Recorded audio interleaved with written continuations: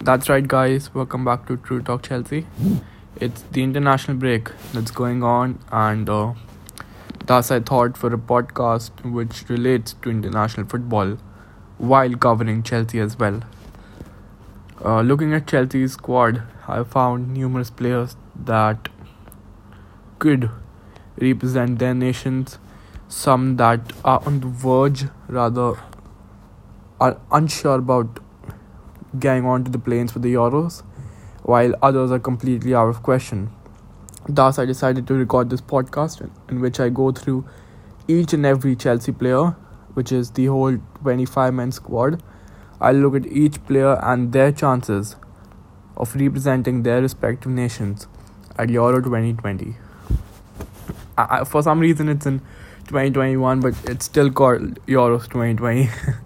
So, let's start with the goalkeeper position.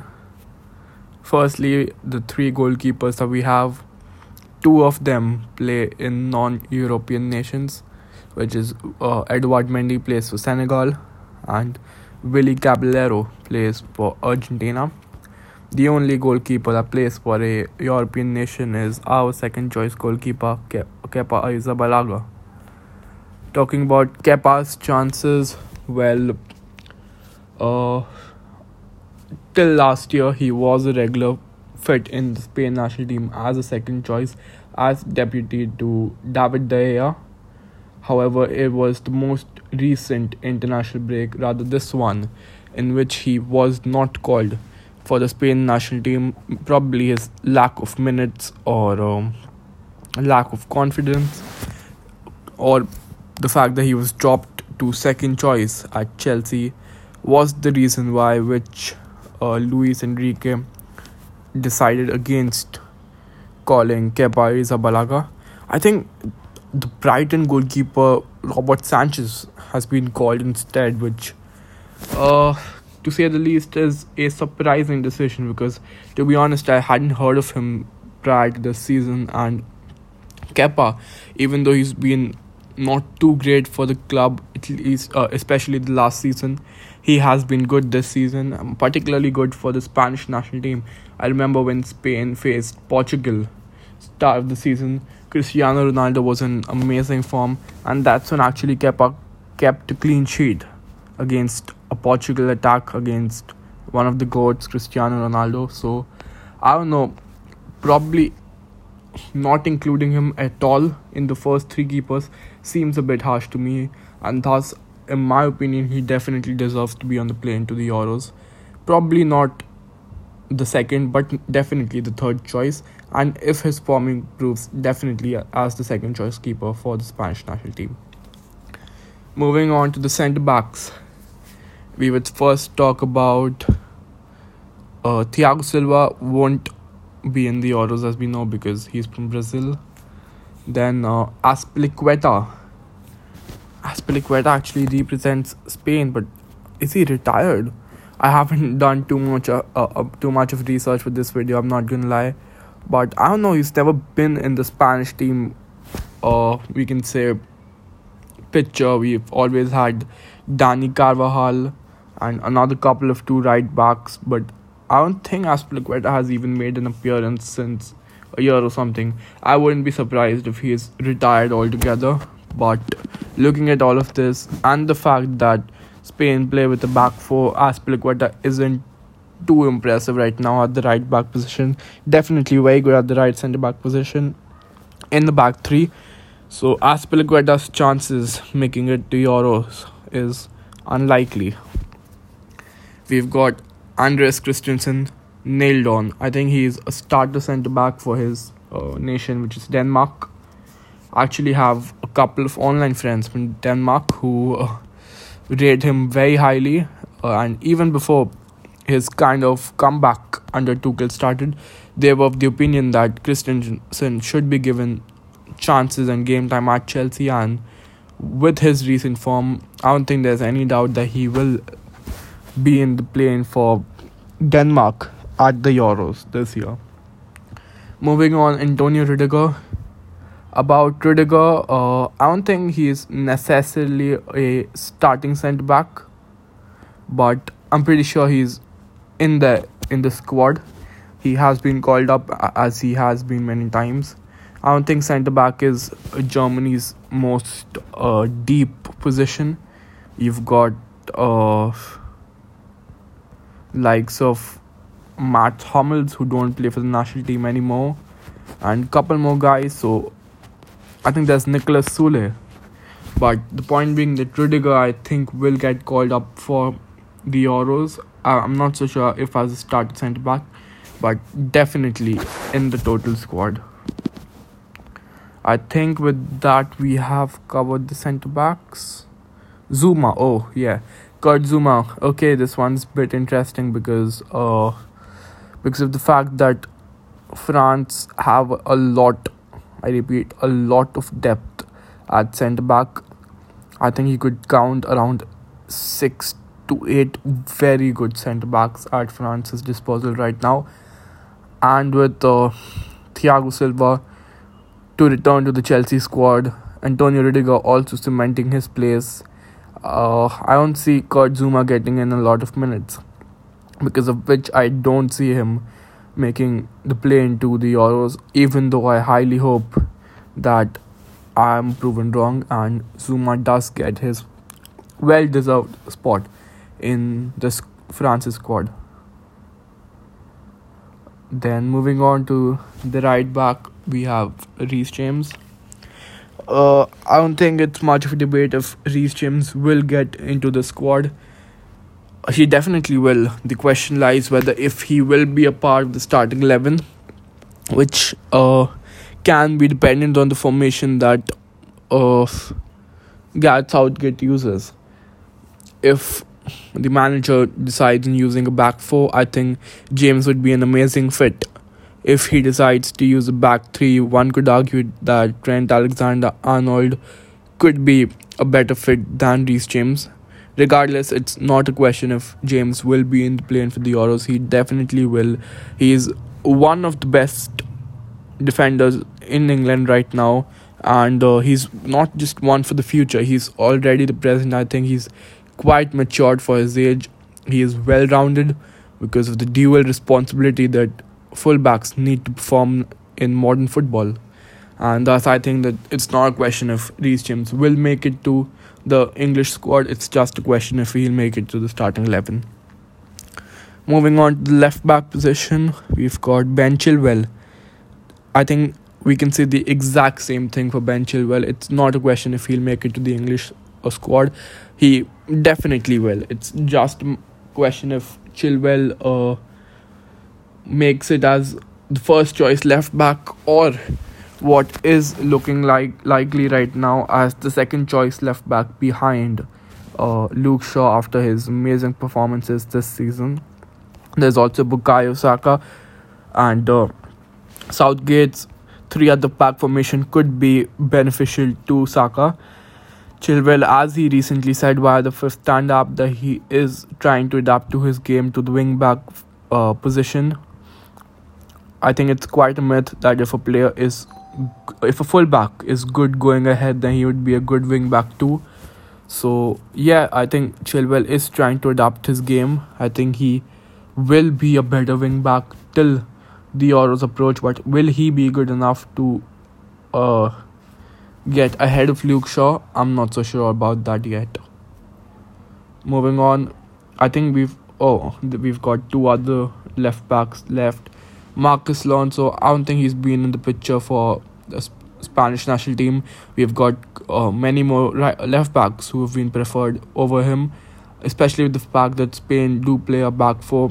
Alonso is not quite great as a left back. I don't see him getting into the Spanish national squad. Emerson, he's one player that, despite lack of minutes at Chelsea, he has always been in and around this Italian squad.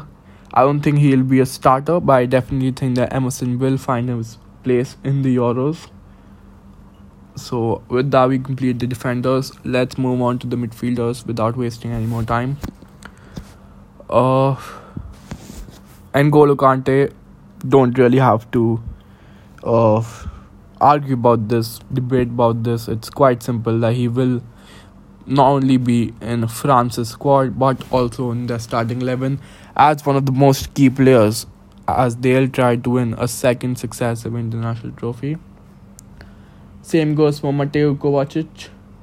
I think Kovacic, when he wasn't even that good, I don't think Kovacic was as good in Real Madrid as he is right now in Chelsea.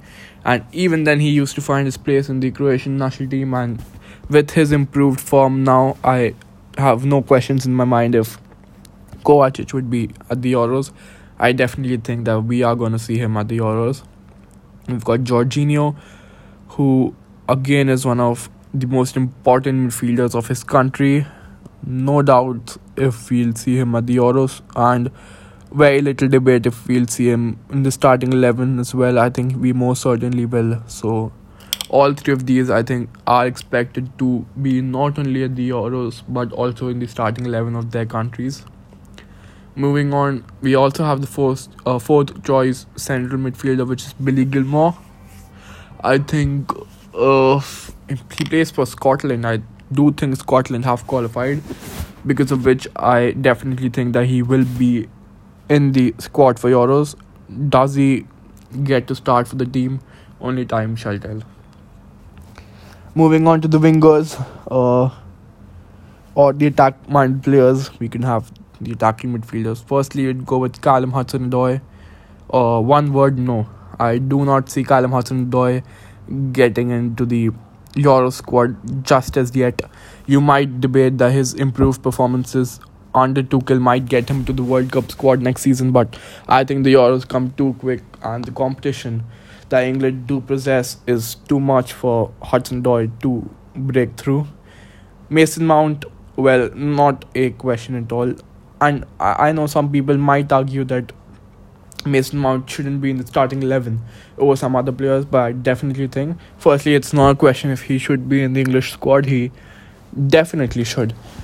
Should he be in the starting 11? Well, as I said, it depends on the formation that Southgate decides to use.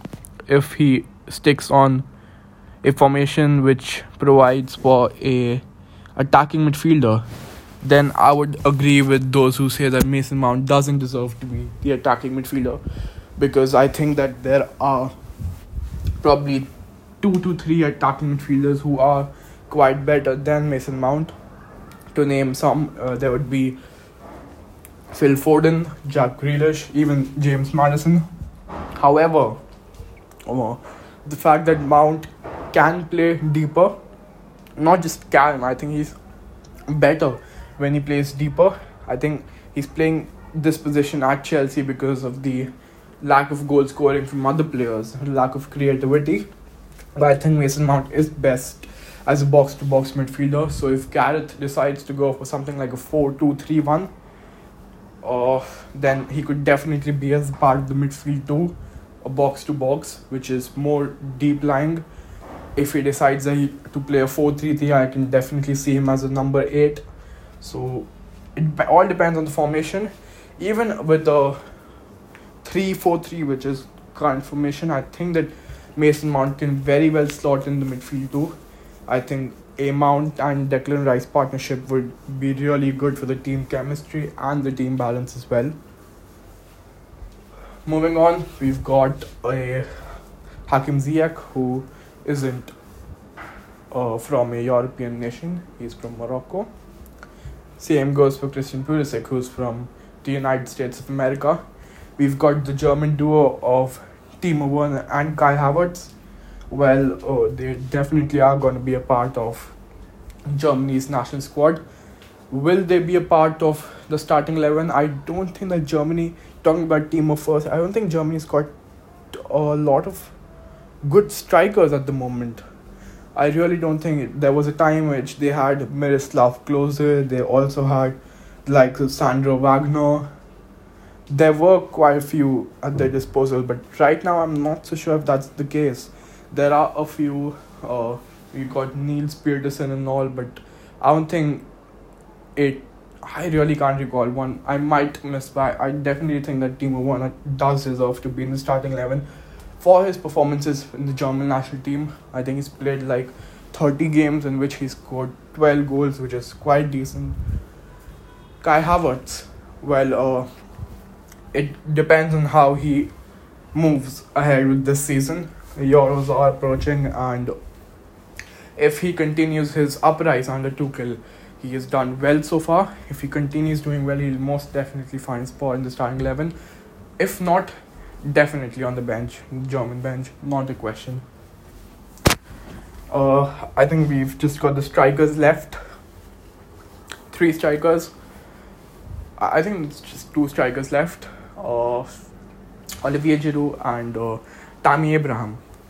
Well, Giroud, there isn't any question. Giroud is definitely going to be a part of the French national team. And I think because of the fact that they've got a sort out system, they've got a manager has been since a long time. They also have a tactic through which they won the World Cup.